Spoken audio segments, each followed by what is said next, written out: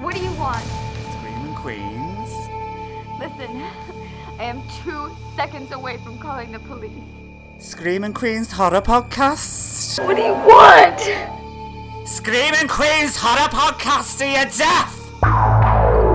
Something is trying to get inside my body, and you want to sleep with me. Better give me those shoes. They're mine. Give them back to me. Well, a boy's best friend is his mother.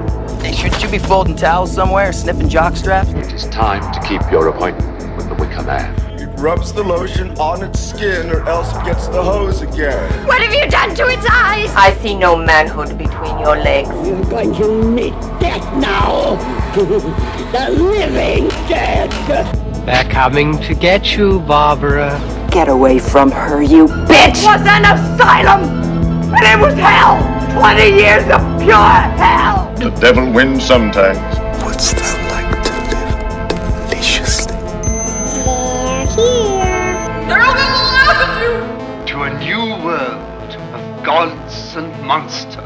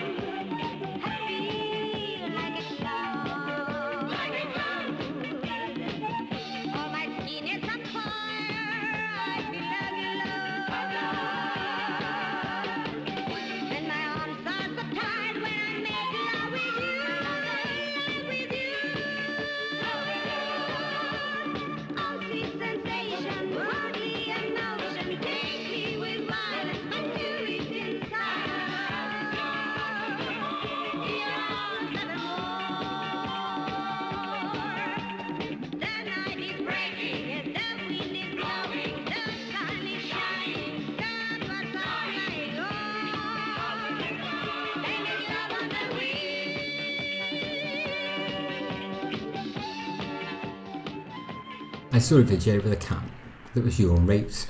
That's definitely mean, that. With a finger.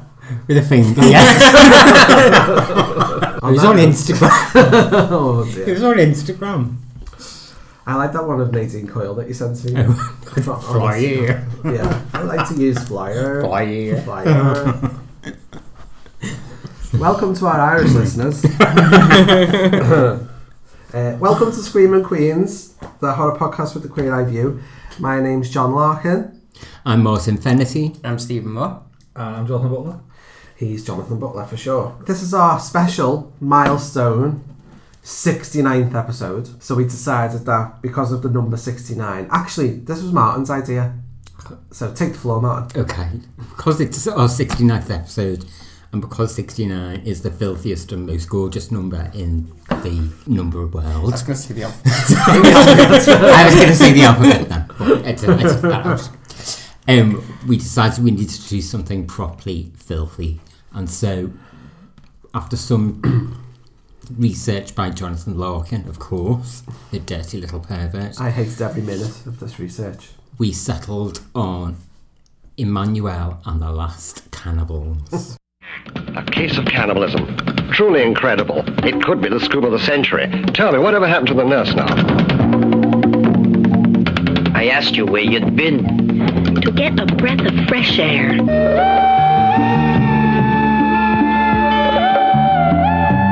The Last Cannibals. It could be a tremendous scoop. I just had a very good idea. Have you ever met or heard of Professor Mark Lester, a most famous anthropologist, who successfully carried out several expeditions along the Amazon River? Why are there still cannibals? The reasons are many and always of a social origin.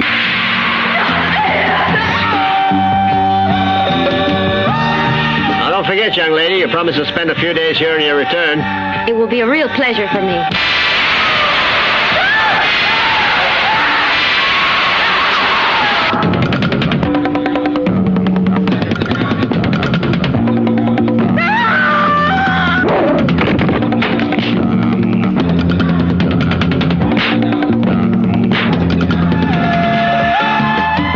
on now.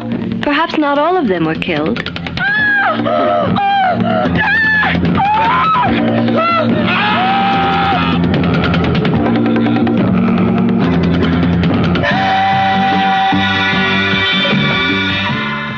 We settled on, we were looking for something dirty and sleazy, and basically if you're trying to look at something dirty and sleazy with a horror edge, you had to look no further really than a director called Joe D'Amato, aka Aristide Massachesi, and he was an Italian sleaze merchant who specialised in horror and porn, and then horror porn, and then horror, and then porn, and then soft porn, and then hard porn, and then he died. So he's the man responsible for films with titles such as Erotic Nights of the Living Dead and Porno Holocaust.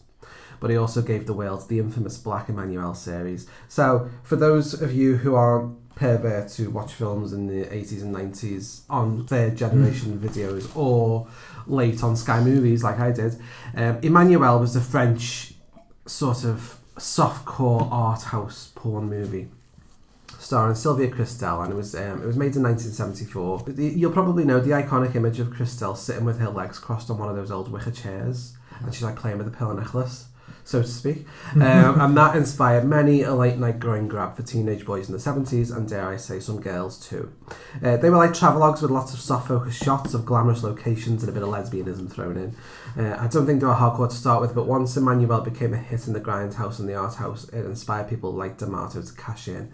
And with that came hardcore porn, bestiality, snuff films, and cannibalism. Are we turned on? Yeah.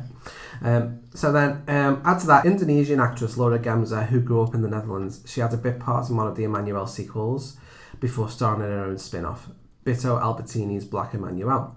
In that, she plays May Jordan, who's an investigative journalist and photographer who always seems to get herself into very sleazy and thinly plotted adventures that require her to take her clothes off, les off, and get loads of the D. She's referred to as Emanuelle by her readers. It's like a pseudonym and alter ego, but by the time Joe D'Amato got his hands on it and made 4 sequels, that little detail was irrelevant. She was just Emanuelle. The films had Emanuelle in the title, they had Laura Gemser in the lead role, so many a sticky dollar bill was handed over for the cheap thrill of seeing her take her clothes off in various exotic locations. So we had Emanuelle in Bangkok in 1976, Emanuelle in America in 1977, Emanuelle around the world in 1977. The last official one was Emanuelle and the White Slave Trade in 1978, although there was also like a couple of unofficial ones. There was one like something about a black snake or something that she was in, and there was also the Bruno Mattei prison flick called Violence in a Women's Prison, which I just refer to as Black Emanuelle Goes to Jail. However, tonight we're going to be talking about the penultimate film in the series, directed by D'Amato, starring Laura Gemser, also from 1977. So they cracked 3 of them out in 1 year, which tells you a bit about the quality of the film you're about to watch. Sky High. Sky High. Entitled Emanuelle and the Last Cannibals.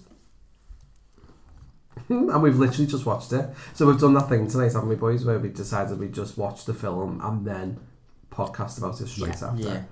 Kind of just like read the room and get like a sentence to sum up how you feel after watching the film, Martin. God, dirty and hungry. Stephen? Crude and glorious. That's all I have. Crude and glorious. I don't know. I'm speechless. Emanuelle and the Last Cannibals opens with some lovely aerial shots of 70s New York, doesn't it? With a bit of obscure disco as the theme song, which we are going to research the name of the singer and put it on afterwards, because we can't remember, but John Butler did notice her name in the... I'm sure it's in the present. It was. Yeah. It was something Linda. Something Linda? Yeah. So Linda wasn't her first name? No, it was spelt Linde or... Is it Luscious Linda? No, it was something begin with U, I think, her first name. Undulating Linda. Unrelating Linda. Unrelenting Linda. Unrelenting Linda.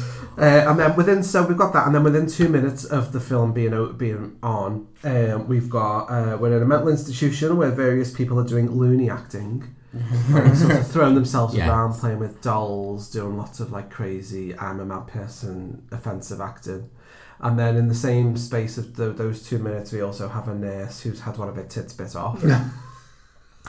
Who comes running down the corridor, flailing about in her suspenders and garter belt, with one of her tits missing and blood everywhere. And then we realise that the patient who's responsible for this is like a young girl she was found in the middle of the Amazon. Yeah. And she was part of there was like a mission in the Amazon, wasn't there? And she was found, and they think that she may have been raised by like a cannibal tribe. So she's feral and savage. And we soon realise that Emmanuelle is at the mental institution because she's gone undercover and using her surreptitious dolly cam. She's there to write like a telling expose. The homosexual activity going on in the hospital. I think she does a lot of the exposing herself.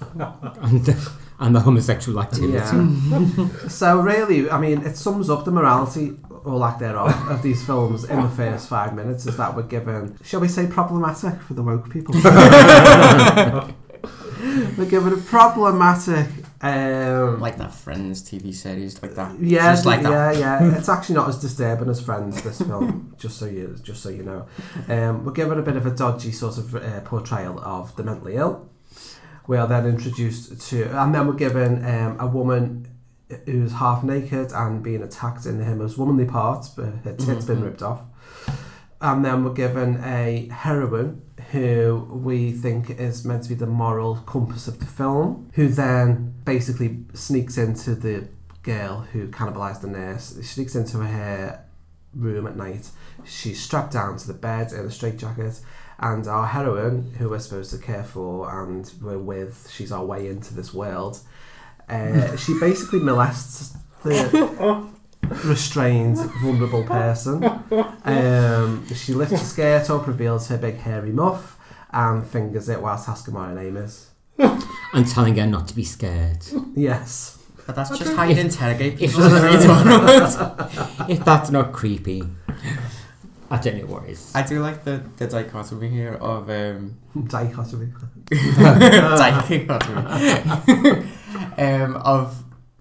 You don't have... You literally say that you don't have to feel sorry for the nurse because she was like a known like molester later on. She says, she's doing it. So we don't feel sorry for her getting her tip bit off.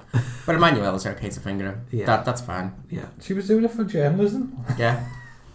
And then takes a sneaky little snap as well. Yeah. The ends justify the means. Yeah. She fully exposes her private parts. Yeah. And then takes a photograph of it without permission. And then uses that as the headline for the act. So the expose is fraudulent, really. Yeah, she's the one who done it. This all sounds really familiar though, Piers Morgan. Are you listening?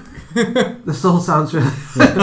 Is this film actually forward-thinking, ultra-woke take on The Sun and News International journalism? There we are. The film has been read. We may as well just end the podcast. We may as well. That's it. We've cracked it. Thank you, Joe D'Amato. You were way ahead of your time. But no, Emmanuelle is basically molesting the woman so men can wank in Grindhouse cinemas. So that's essentially the morality of these films, is that there is none, and basically it's any kind of excuse for nudity, whether that's somebody being raped or beaten or murdered or whatever, and we just have to sort of put that to one side and enjoy the bad dubbing. Really, I think to be able to enjoy one of these films. And the ridiculousness of how much of the film was taken up by shagging and exposing bits of women's bodies. Yeah. It's very true. So before we watched, I decided we'd watch this one. Just because I'd seen it before, so I thought I was quite sort of qualified to say which one we should watch. I also watched Joe D'Amato's one of his other films called Erotic Nights of the Living Dead, which is basically sort of this but with zombies. And that, if you can imagine that this, so Black Emmanuelle and the Last Cannibals is quite slow paced in parts, isn't it? And you're get on with it. So if you imagine that, but padded out with full hardcore sex scenes that last for about 15 minutes each. So you've got a flimsily plotted, slow moving crap horror film, which should be 80 minutes long. But because of the porn thrown in, it's 120 minutes long. So you've got 2 hours of that with slightly crap porn in the middle. So that's why I decided on Emmanuel, really, because I thought at least it's a bit quicker. It's a quickie. In and out job. Yeah. Just lots of them later. Yes. Well, that's it, yeah. So the plot hinges. The plot hinges on the fact that whilst Emmanuel is molesting the poor woman... To take a photo. Takes a photo. She discovers a tribal mark. I didn't spot that. Actually, in the actual scene, you don't see it. And it's not there. It's only later on when it says, "Oh, look, she had a weird tattoo in this photo," and then shows like, that wasn't there. It was like it's like watermarked on top of the photograph. Drawn on the marker. Drawn on. You're probably just distracted by the hair. I was distracted by the fingering.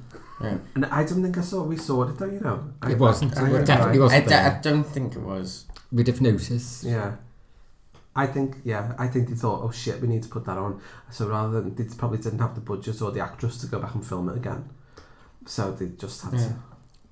That scene might have been from a different film, and they've just, how can we reuse this scene? We've got 5 minutes of a hospital and fingering. Can we use this for this? Yes. Yeah. Very possible. Yes, very possible. He made 3 films this year, so, you know, it could be. Which one are we going to use this scene? Oh dear. So she goes to her editor, doesn't she? Yes. And they've discovered this tribal marking, and then he's like, oh, I think that belongs to a cannibal tribe in the Amazon. Yeah, the guy in the coffee room knows more about this. Because why not? Yeah, because why not? Because somebody needs to know. Yeah. To be able to tell her. So she says, there's no way I'm not going to go on any more crazy expeditions for you. There's just no way at all. And he says, okay, well, the guy that you need to speak to is Professor Lester at the Smithsonian or whatever.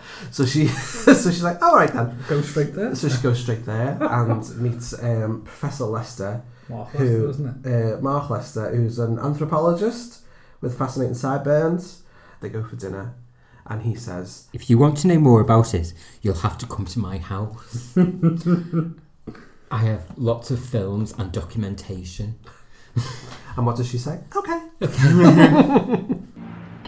Professor Lester, my paper is publishing a series of articles on tribal customs, and I would like very much to know more about it.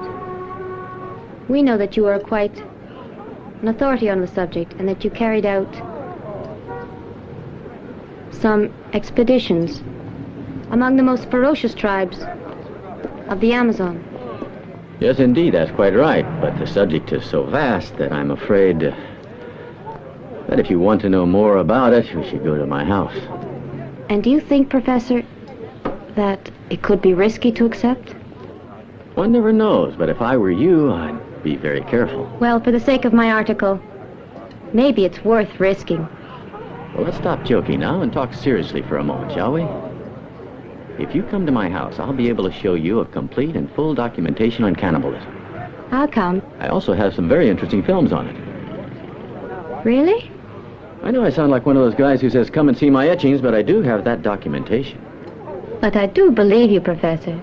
I'll come to your house. And they go back to his house. Then there's like a really they watch like dodgy sort of snuff film type material of tribes in Africa killing each other. Eating each other's eyes. Penises. There's a penis cut off. Which is gross. It's really gross, but then there's a really strange moment where they pull the penis off, and there's like a long string of pubic hair that's clearly not pubic hair, because it's really stretches for like a mile. And it's kind of like being half cut. Like they managed to cut off the penis, but not fully cut off the pubic hair, so the pubic hair still attached. Yeah. That's just weird. Yeah. Like, you just give them a clean shave while you're there. Yeah. So that obviously gets them all worked up. They have sex.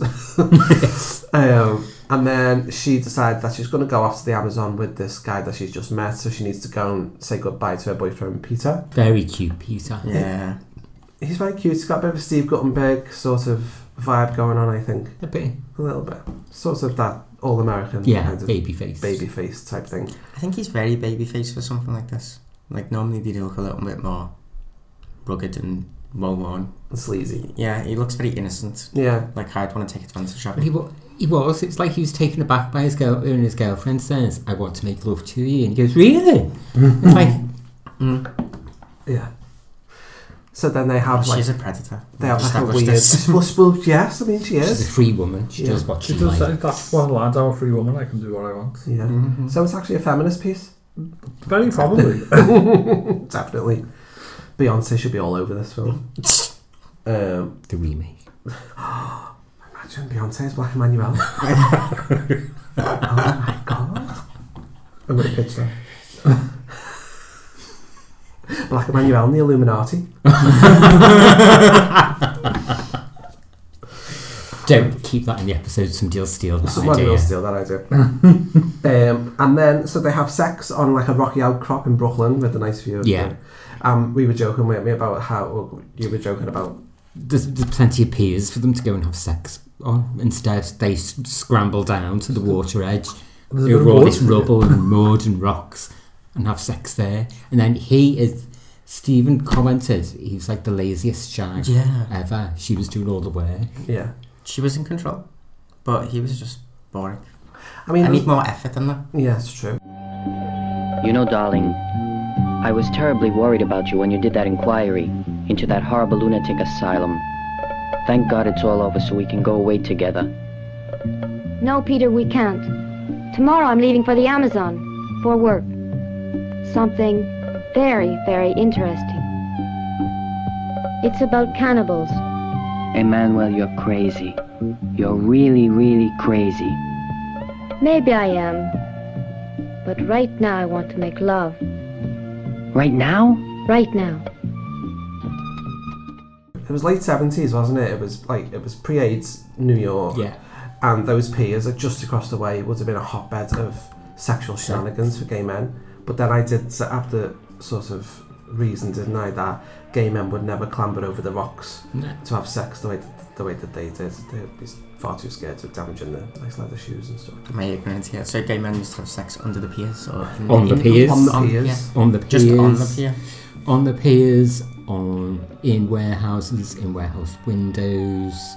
You need to, if you want to find out more, Stephen, or our listeners, there's a great documentary called Gay Sex in the 70s. It's brilliant, absolutely brillient. It's fab. I'm going home. Every gay man and bisexual man who hasn't watched it needs to go out and watch it right now. That's your homework. Stop this podcast and watch it. That's your homework. It's set to an amazing disco beat, isn't it? Yeah. But like most amazing documentaries about that time period, the ending's not very happy. No. So yeah, it's a bit 80. So look out for that. But there's a great art house porn movie from that period as well, which didn't really inspire, but the look of it inspired a lot of cruising, and it's called NYC Inferno, which took me ages to track down, and I think one of our Twitter friends, who's like a completely straight man, found it for me. He was like, here it is, and he was like, I've looked at some of the screen grabs, do you know what kind of film this is? yes, send it anyway. But that's got loads of footage actual sex filmed in the piers and in like the back of lorries and all that sort of stuff. So that sounds fabulous. I can't wait to see me home right tonight. That's really interesting. NYC Inferno, give that a look as well. But back to Jennifer O'Sullivan, reporter extraordinaire. But it says at the start, that thing we kind of skipped over, it says it's a true story. As reported by Jennifer O'Sullivan. Yeah. Who is Emmanuel? She's the reporter. So she's changed the name from May. So the original Black Emmanuel wasn't directed by this guy. It was directed by another guy. And it used to be one of those films that would be on Sky Movies late at night, and I might have stayed up and watched it when I was about 13 and had a little wank over it. But she's in that, and her name's different in that. Her name's May something, and given the attention to detail and continuity of this film, I'm shocked that oh dear. So without all that out of the way, she then scarpers off to Amazonia, doesn't she, with Peter.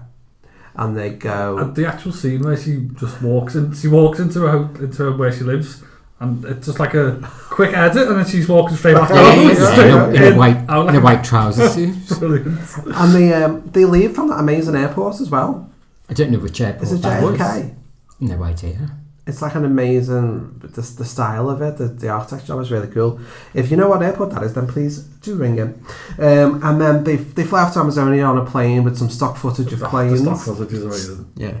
And Stephen, you were amused by the smoking on planes. It's so weird.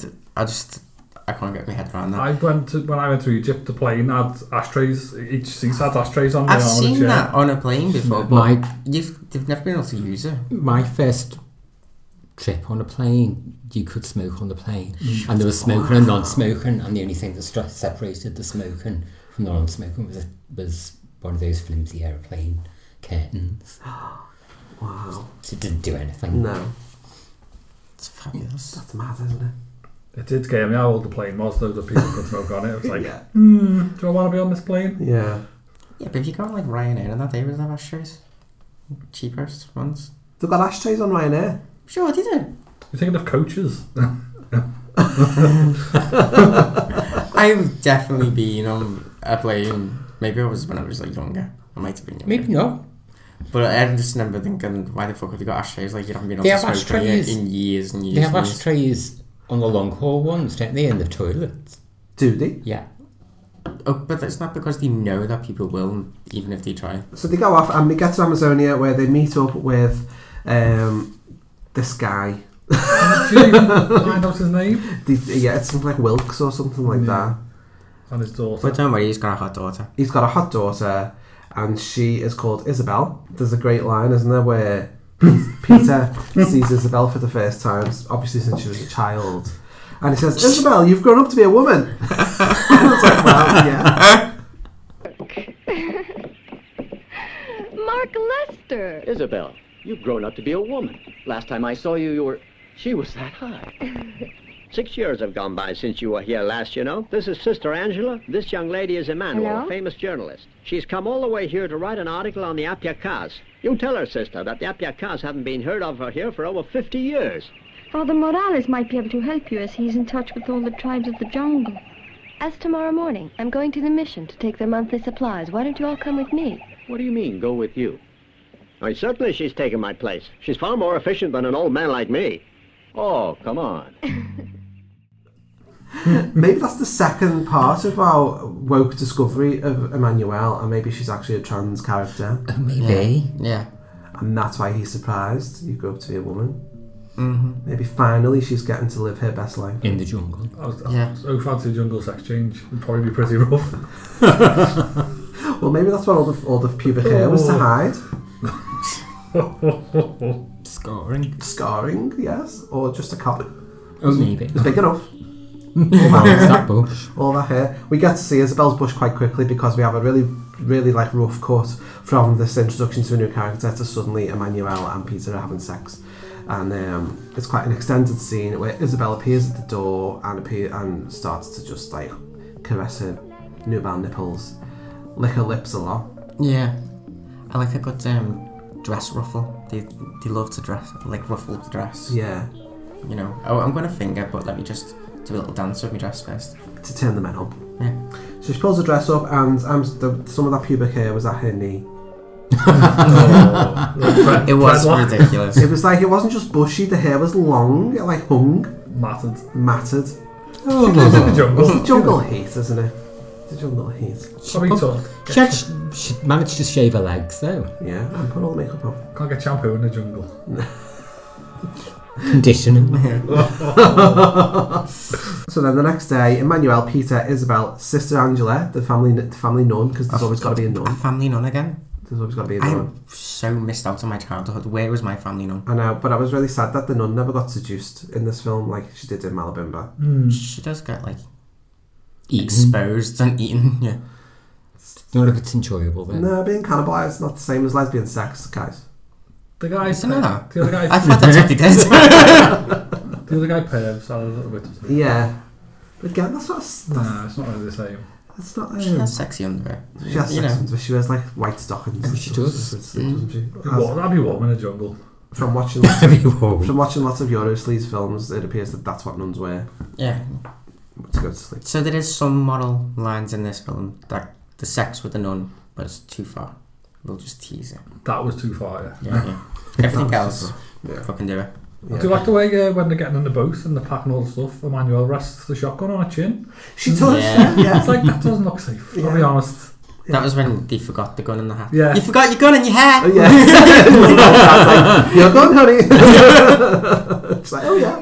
The essentials. Thank you, Daddy. Yeah. You go on your heart. And off they go down did we decide it was the Panama Canal? I think it was the Panama Ship Canal. It's Italy somewhere. According to IMDb, it's Lazio, Italy. So maybe it's, I don't know, maybe it's one of the Grand Canals.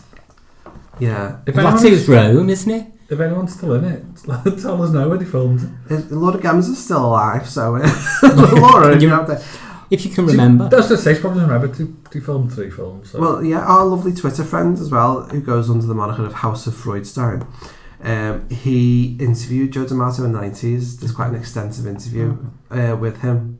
So I know you listen to this as well. So if you've got any ideas about the locations in this film, then do please let us know. Drop me a little tweet.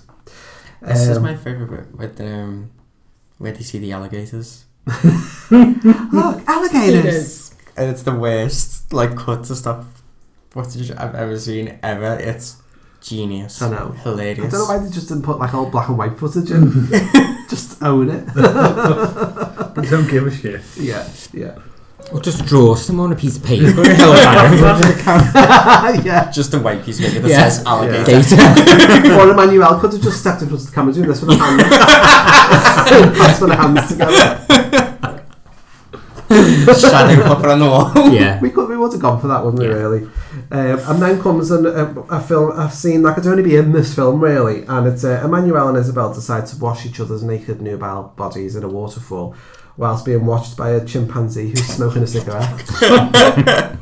And there's no explanation for this whatsoever. No. It doesn't appear again. It's not like Tarzan. It's not like Tarzan, the TV series, where Cheetah used to accompany them on the adventures. Yeah. Nothing. I want to know how we got to South America. How did that chimp get to South America? That's very true. There's lots of things. Maybe Escape from a Zoo. I'm not even sure. It's got to be a circus chimp. I'm not even sure alligators. No, I think Angry Cayman, wouldn't it? I would have thought. Yeah. In South America, I'm not sure. It'd be an alligator. Yeah. Well, maybe we're being picky. The sort of the animal that's not in its usual environment and not in its natural habitat popping up on the island. The crashed plane with the gold that we found later. It wasn't gold, it was diamonds. And the fact that it seems to move from day to night within the space of a minute makes me think this could actually be an episode of Lost. All of those things happen in Lost. Yeah. There's like the sudden climate change. Although I'll be honest, this film is never at night. It's always daytime. Even when they're saying the sun will be up soon, it's like it's fucking daytime. He's just literally showing us a shot of the sun. It's actually like 4 p.m. You can hear like Tipping Point finishing in the background. And they're squinting because the sun's in their eyes. Have we got time for it to go dark? No, we're just filming now. Keep filming. I've never seen anything like this. But like the complete disregard from they go to the right of the screen and it's daylight, and then they go to the left and it's like nighttime. I've never seen anything this pretty special. So Chimp watches them. He has a smoke while he's watching them bathe. He'd wait till he did finish to have the smoke. But apparently no. As I said while we were watching it, having seen the last 20 minutes of this film, you don't not know that they're not going to sleep at the gym. There's always a doubt in the back of your mind that they actually could seduce that chimpanzee. Well, given how much sex there is in the first 20 minutes of the film, it's the only natural conclusion you can come to is that there's going to be a threesome and it's going to involve chimp sex. It's actually got less hair on its back than some of the male leads. And the fingers are quite thick. You've thought that through too deep. I'm just saying. If you're gonna. I think there's a that deleted scene somewhere floating around. Well, have you seen Emmanuel in America? No. So, one of the other Black Emmanuel films, Emmanuel in America, it's never been released completely uncut, but you can get it on downloads, which I've done, and me and Ben watched it. And Emmanuel in America is starring Laura Gemser as an investigative journalist who decides that, and I can't actually remember what she's chasing, but she's going after this story, and the story takes her to a farm. No, a ranch. Takes her to a ranch. There's a horse. No. And she watches a woman wank a horse off. No. Wow. No. She watches a woman wank a horse off. And that's not even the most disturbing part of the film. The film then has a plot twist at the end where she's dragged into a snuff movie, which they filmed to look like a snuff movie, and you see a woman get like her tits ripped off and raped and beaten. And then it cuts to like a hardcore sex scene. all set to a jaunty theme tune like this one. There's no reason for that scene. Is it done like scientifically, or is it just like a woman just wanking a horse off? It's porn. It's just bestiality porn. Natural. Whilst Manuel watches. So she never actually does it. So you'll notice it in all. I was going to say, is it like a cut where she's all of the more hard scenes? Like this actress is always like watching from a distance and stuff. So she never actually wanks off a horse. However, she just watches. Our friend Chris Brown has seen, not the one who beat Rihanna, has seen another one of the Emmanuel films, and he said there's dog sex in one of them as well. Oh my God. Fabulous. So Joe D'Amato basically had no kind of filter. He had no limit as to boundaries, what he would do to shock an audience, and he was really into porn and horror. So he put the two together to astonish. Wasn't there a bit of that though in the 70s? What's the? Is it The Beast? It's got a bit of animal sex in it. Yeah. What's the other one? I can't remember. Well, Catherine the Great, isn't it? And she gets banged by the horse. That's right. Yeah, that's true. Joe D'Amato was a free woman.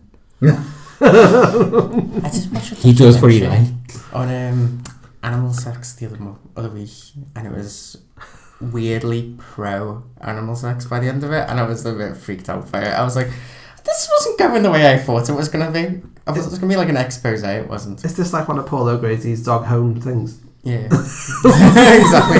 That's what it was.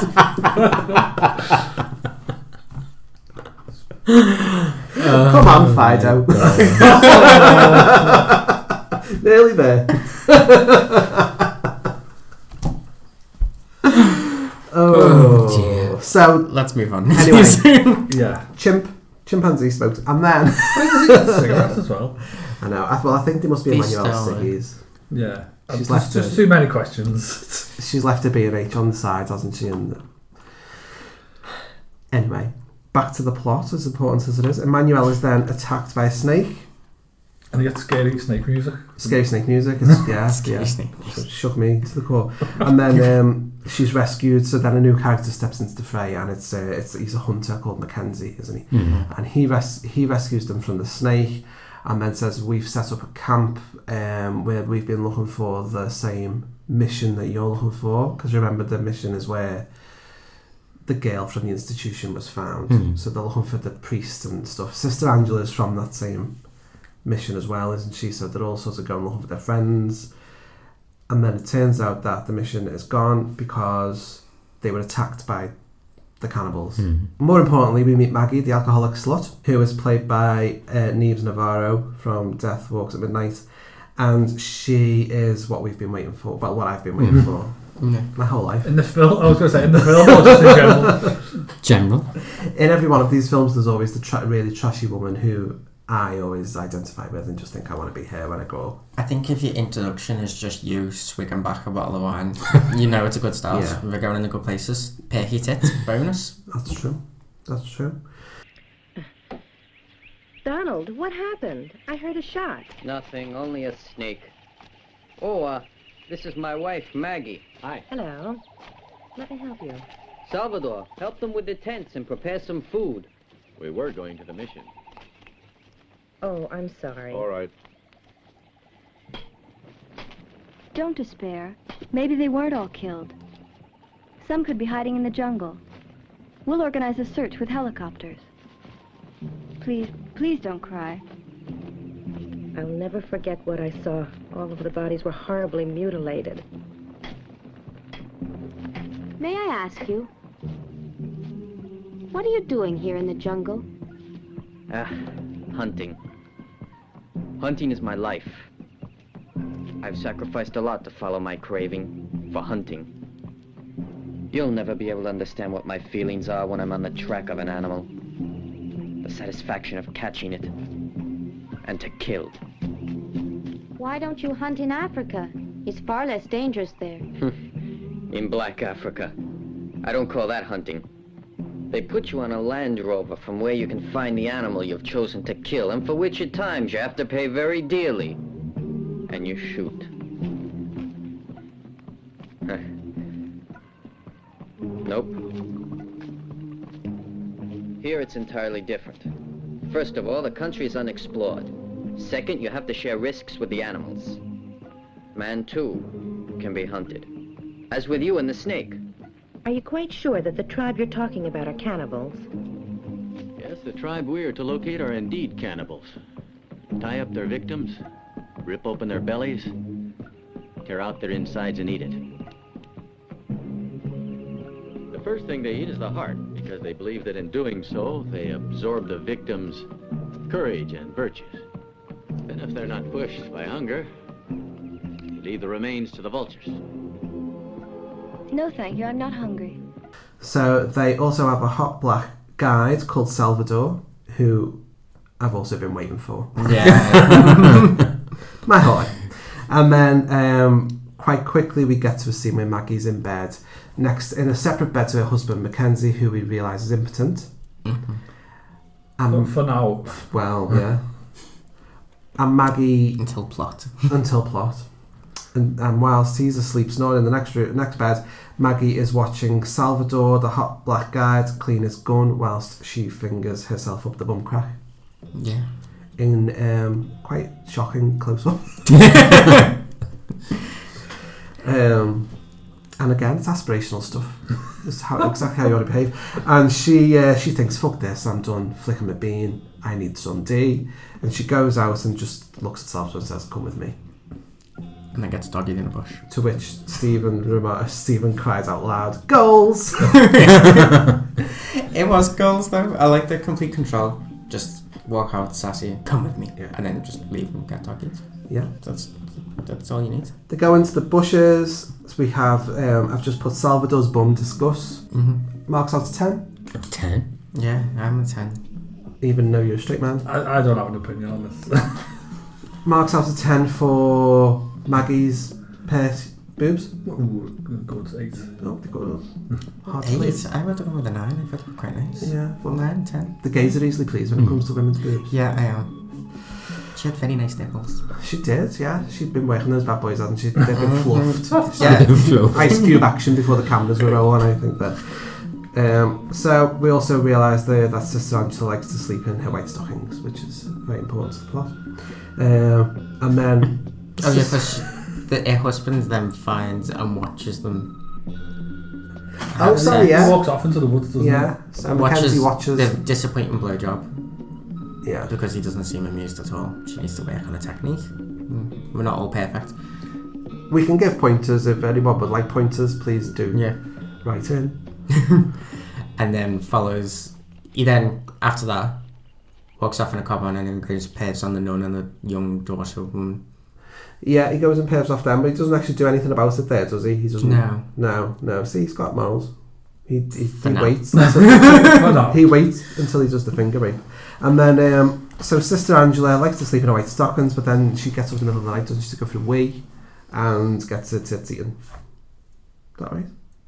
No, that's later on. Oh, she goes missing. Yeah. So she goes for a wee, they send Salvador with her, which you automatically assume is going to be Salvador and nun sex scene. Yes. Yeah. Which I don't know, was anyone else disappointed? Yeah. Yes. Definitely. I just want to see more of Salvador. Salvador. And then, so then Salvador comes running back like in a panic and says she's gone, they've taken her, so they have to go and sort of look for her, and we don't know at this point whether it's the middle of the night or the middle of the day. I don't think it matters. But I think we are informed when they decide to give up that it's too dangerous in the dark. Yeah. In the daylight. So they decide to go back to the camp. Yeah.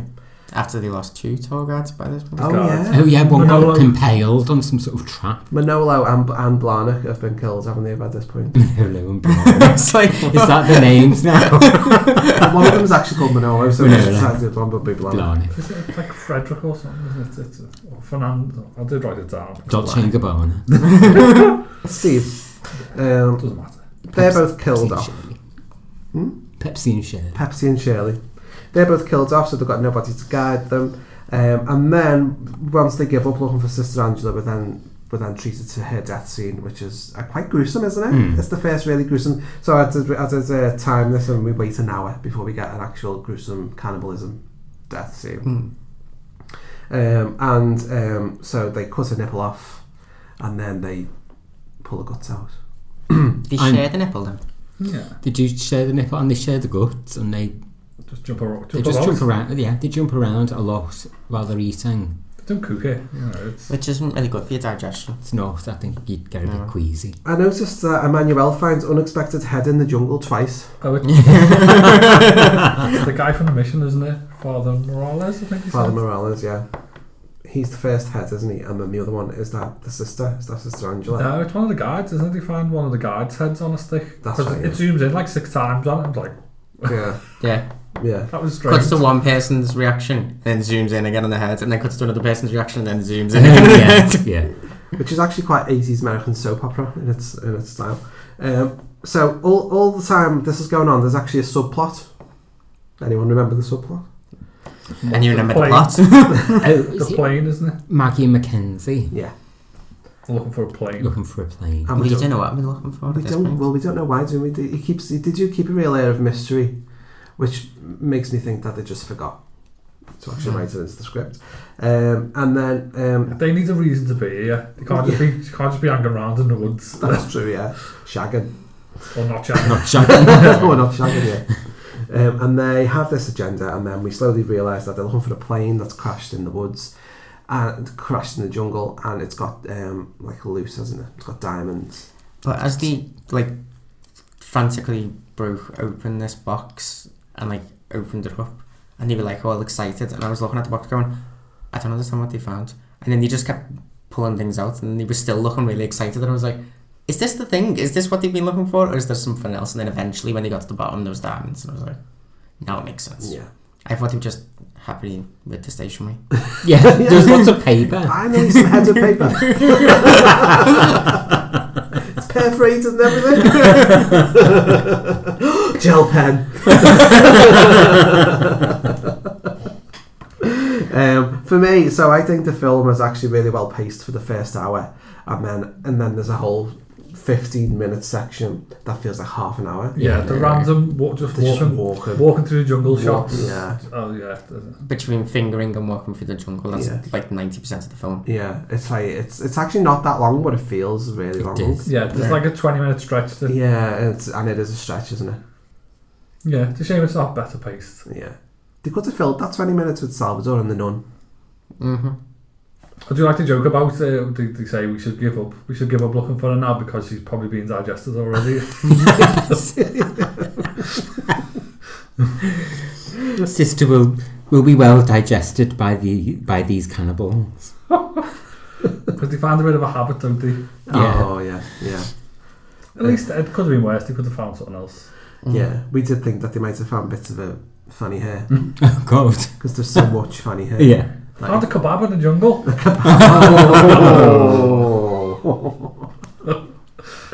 Oh dear. That's not a kebab. That's not a kebab.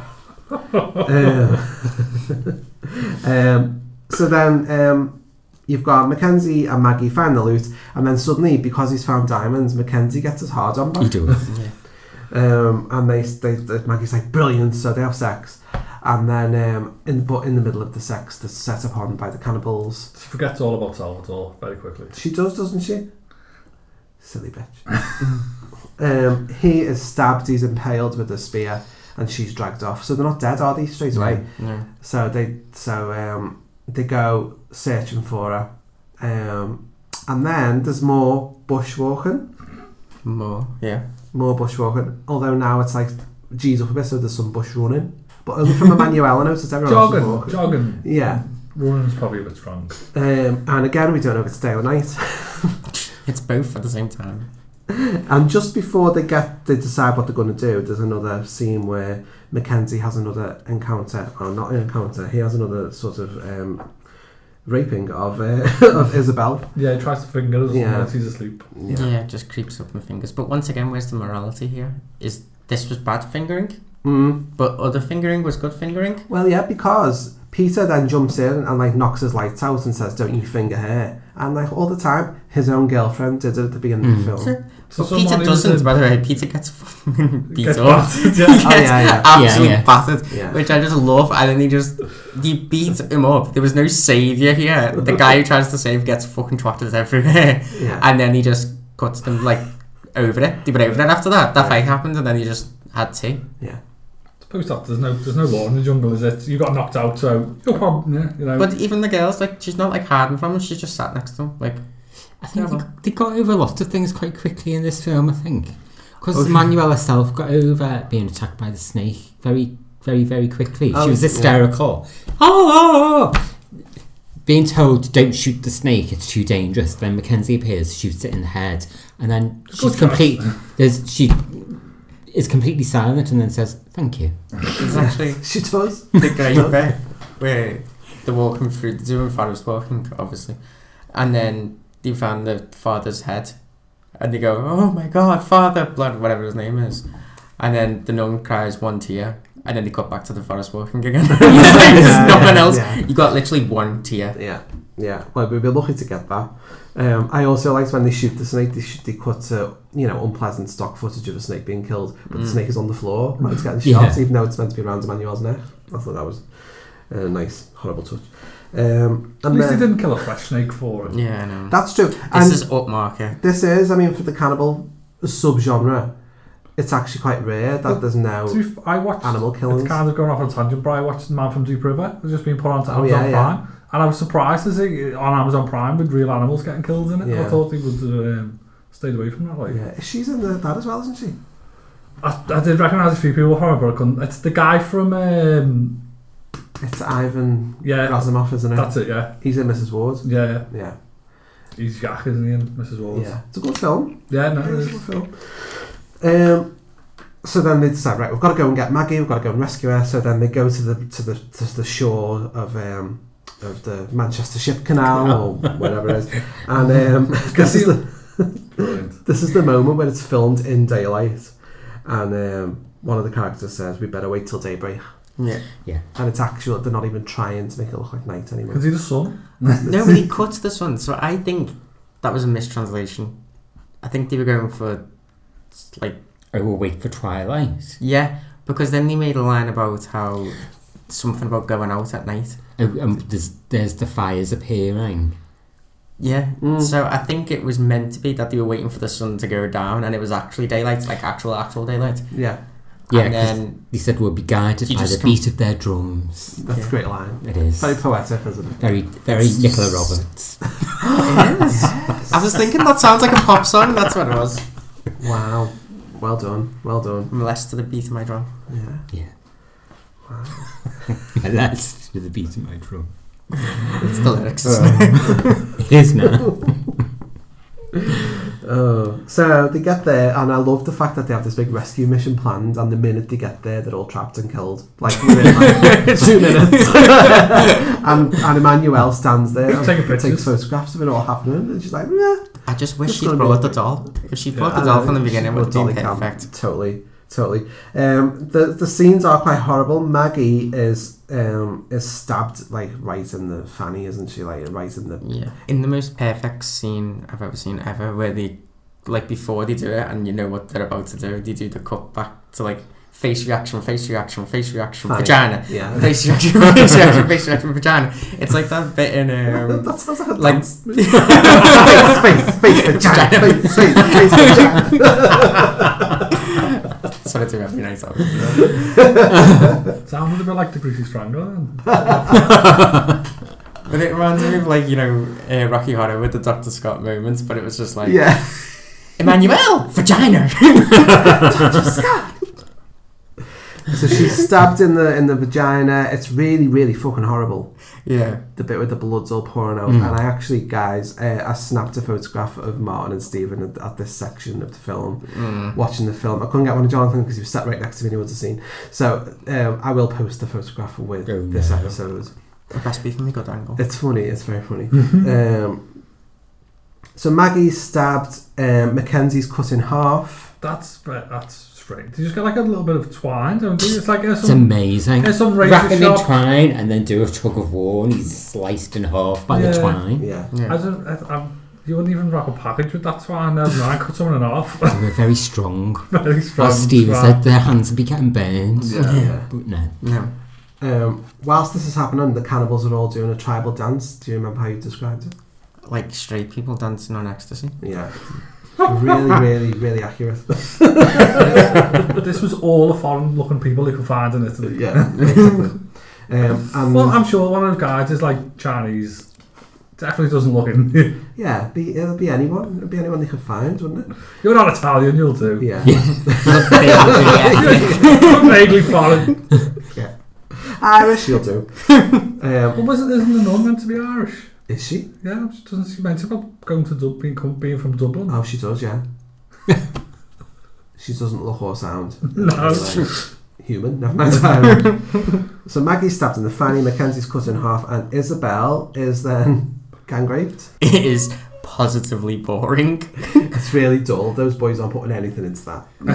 Into anything. Anything into anything. Unintended as well. So she's just sort of lying there like out of it because they've given her some concoction, haven't they? So yeah. So it's like some rites, isn't it? It's some fertility rite where they're going they have to sacrifice a pregnant woman to the goddess of the lake. The goddess of the lake.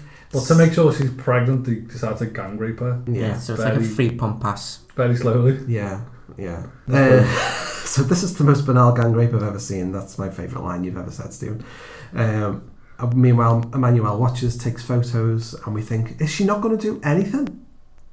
Is this woman got no sort of moral compass whatsoever? Hold on, this is the woman that fingered someone who's chained up at the start. But I thought maybe this is a redemption and she's going to save someone from sexual attack. As a journalist, you're not allowed to get involved with what's going on. You have to take a step back, even if something's happening that you don't agree with. You've got to step back, and I feel like she's just following her journalistic morals. Is it a bit like when David Attenborough let the baby elephant die on planet Earth? That's the famous photo as well. They did rescue the turtles on planet Earth, and that maybe. I would argue that if your finger is inside somebody's vagina, you're quite involved. There's no moral high ground there, really, is there? Well, Martin, you and your details. You're so finicky. Martin Finicky. Martin Vanity. It's like the famous photo of the vulture, isn't it? The photographer took it, and it was the vulture waiting for the child to die so he could eat the child. Oh God, that's depressing. I think he killed himself not long after, didn't he? The person who took the picture? Yeah, I'm not really bothered. I don't think the child actually got eaten by the vulture in the end. And then we think, are you not going to do anything, Emmanuel? Take pictures. But then she does. She surprises us all. She realises to rescue this girl, she has to get completely naked. Obviously. Paint on, using ash, paint on the same symbol. She's got a good memory. I've written down as Tupanamba. And then she gets in the water. With a great snorkel. With a reed to breathe through. Yeah. It's amazing. And then they set off flares. So as they're all about to sacrifice Isabel to this goddess who's going to rise from the lake, the flares go off. These simple, ignorant savages don't know what that is. They don't. And then suddenly Black Emmanuel rises like Ursula Andress from the sea, and somehow the ash tattoo hasn't been washed off. No, it's amazing. It's not even faded. Maybe they got some wax from a tree and just covered it up. Maybe. Yeah. Now I'm thinking about it, this does also remind me of Beyonce coming out in like Glastonbury or something. Well, I was thinking the Drunken Love video. Yeah. Completely. Yeah. And what I love about this is that she just walks up and takes the woman, and then the woman just instantly wakes up from her drug rape tea state, and then they both just walk off into the ocean together.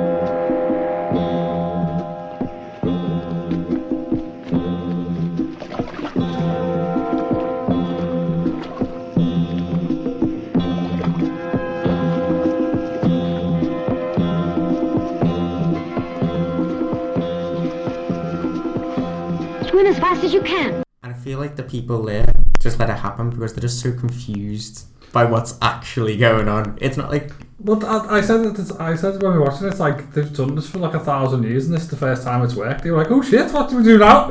Yeah. We've been sacrificing people to this bitch for years and now she shows up. What do you think's going to happen now that she's arrived? What are they doing it for?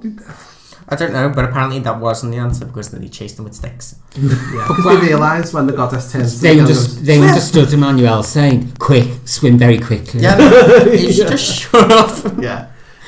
Typical Emmanuel. At the very last minute, just to fuck it all up. Well, we do get an interesting boat chase out of it, so, you know. With very, very bad attempts at throwing spears.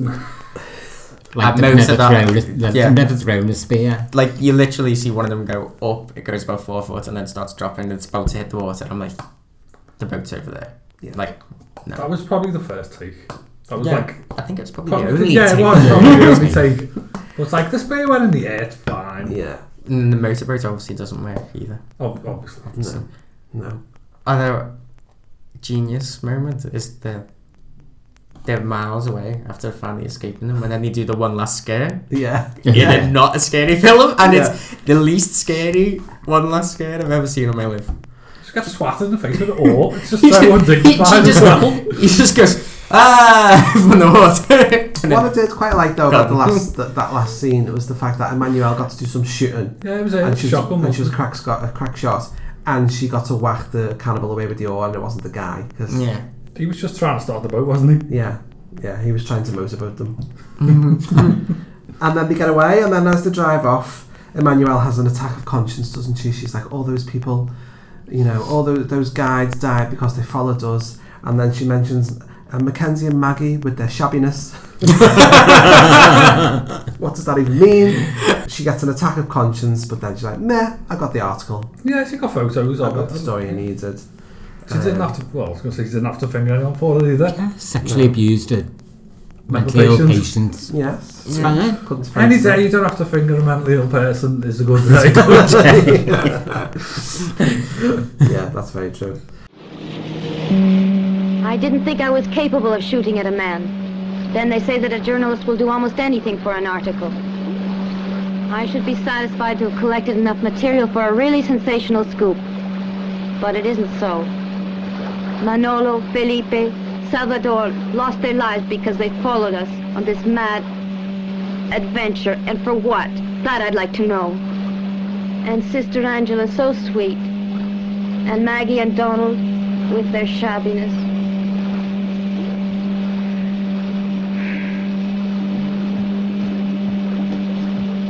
Don't take it badly, Manuel. It's nobody's fault.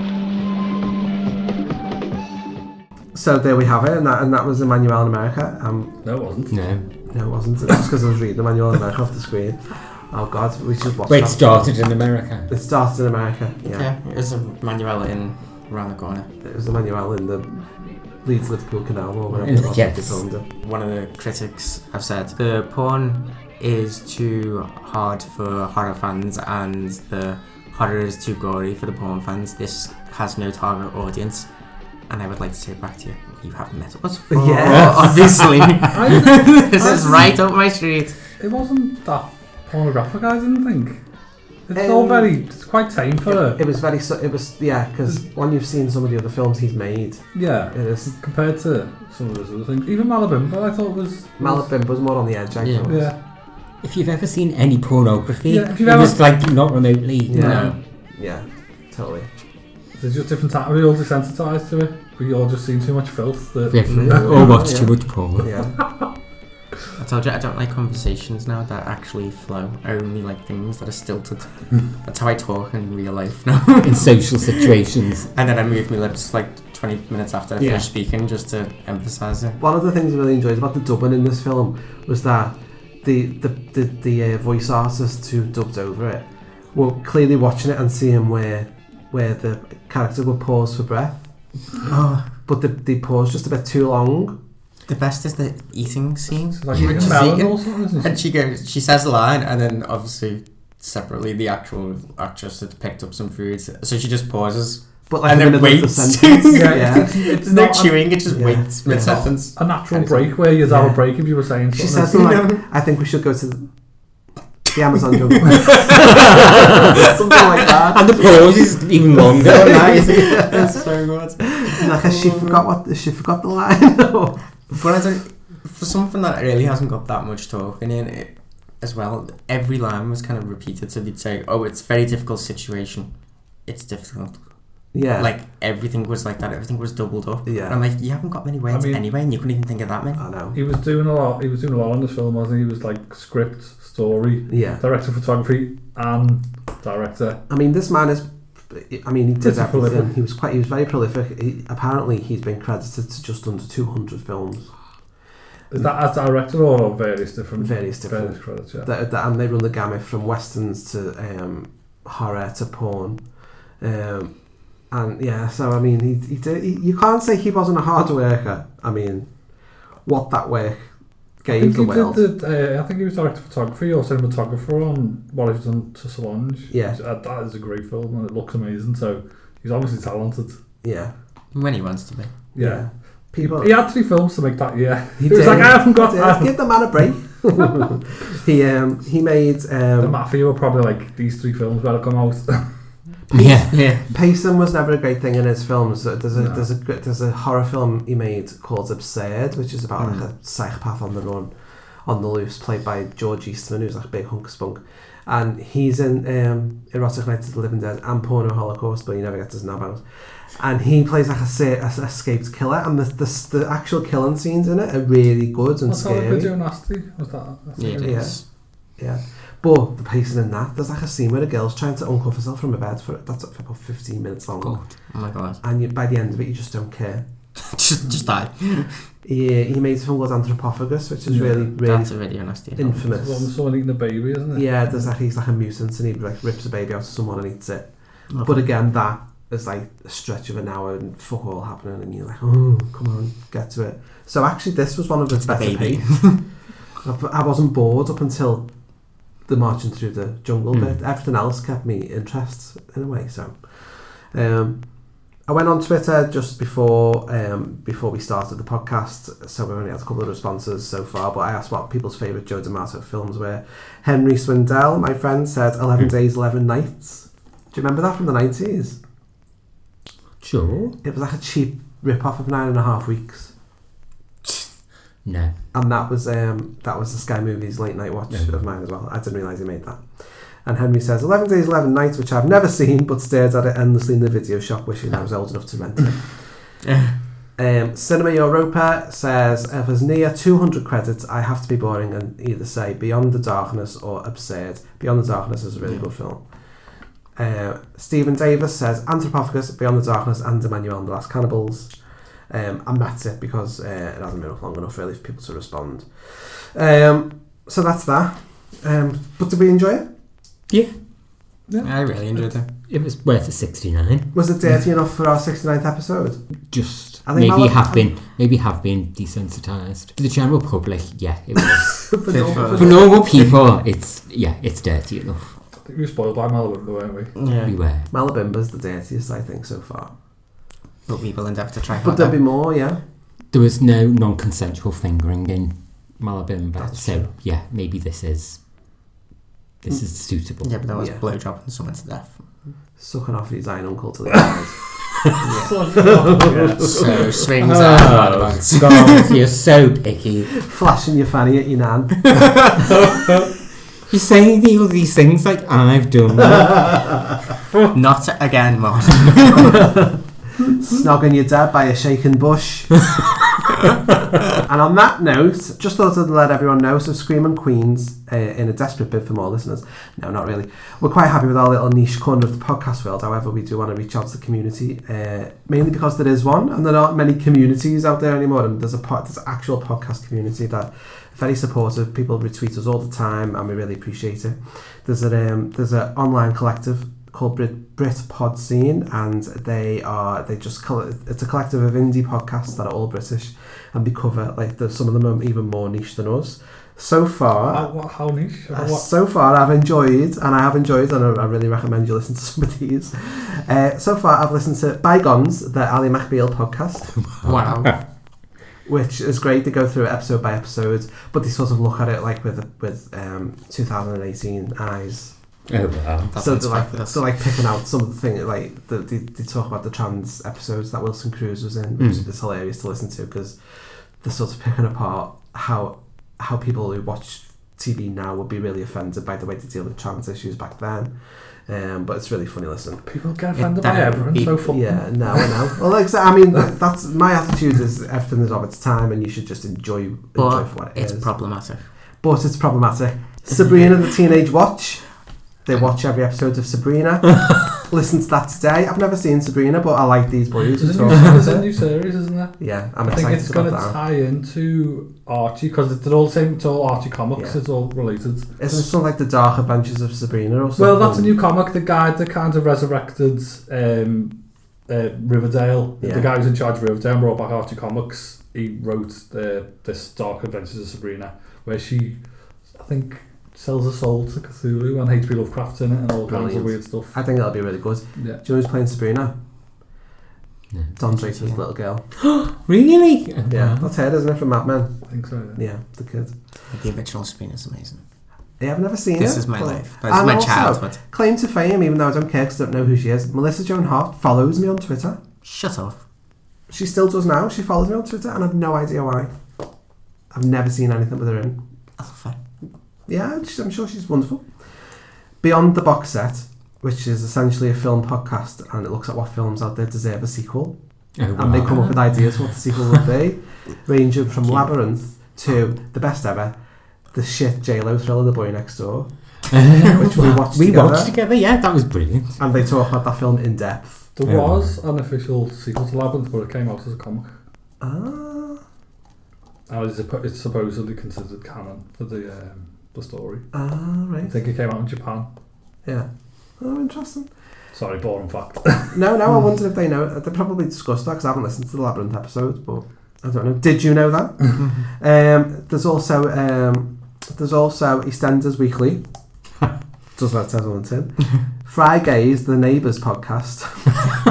Does what it says on the tin. Listen to that one as well. It's funny. I've listened to all of these, and these are the ones I like so far.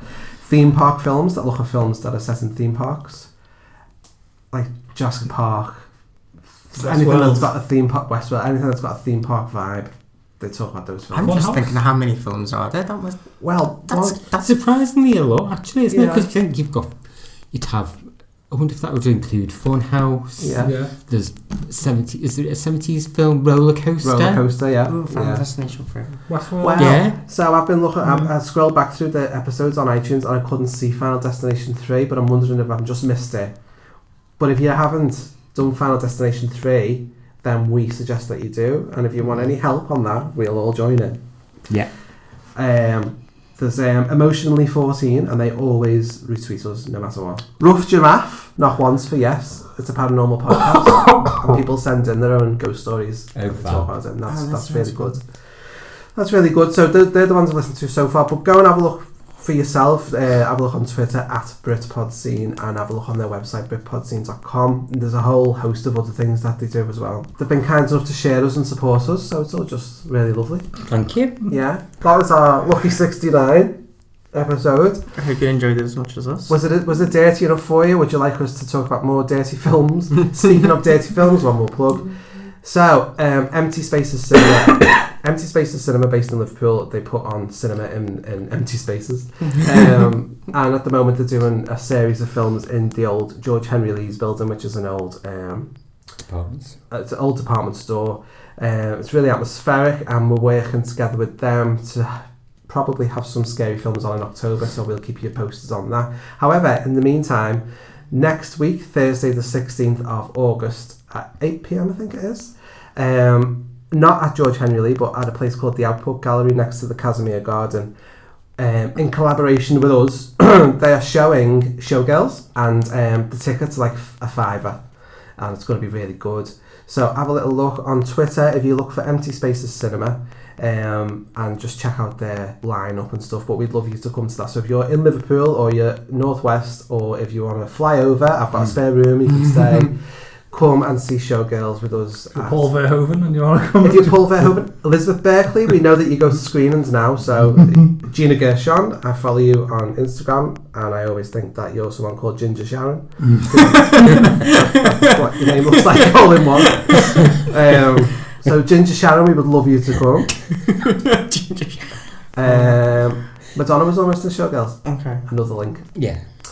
Yes, that's next Thursday, the 16th of August, and we'd love you to come to that. So if you need any more info, just tweet me at Johnny Larkin. You can get Jonathan Butler, Cthulhu 502. You can get Stephen Moore, HD 99. And how are we going to get Martin? I'll be getting fingered in the mental hospital. Are you going to bite any tits? No, of course not. No. Good for you. Maybe a little nibble. Well, that's the first time for everything. And we really appreciate you tuning in. Thank you so much. And please do tweet us and let us know what you think of the show. Also, please give us a review. Our reviews are creeping up now on iTunes. So please do, if you listen to us on iTunes, give us a review. If you don't listen to us on iTunes and you've got iTunes anyway, give us a review. We'd like to build our listenership up. So thank you very much.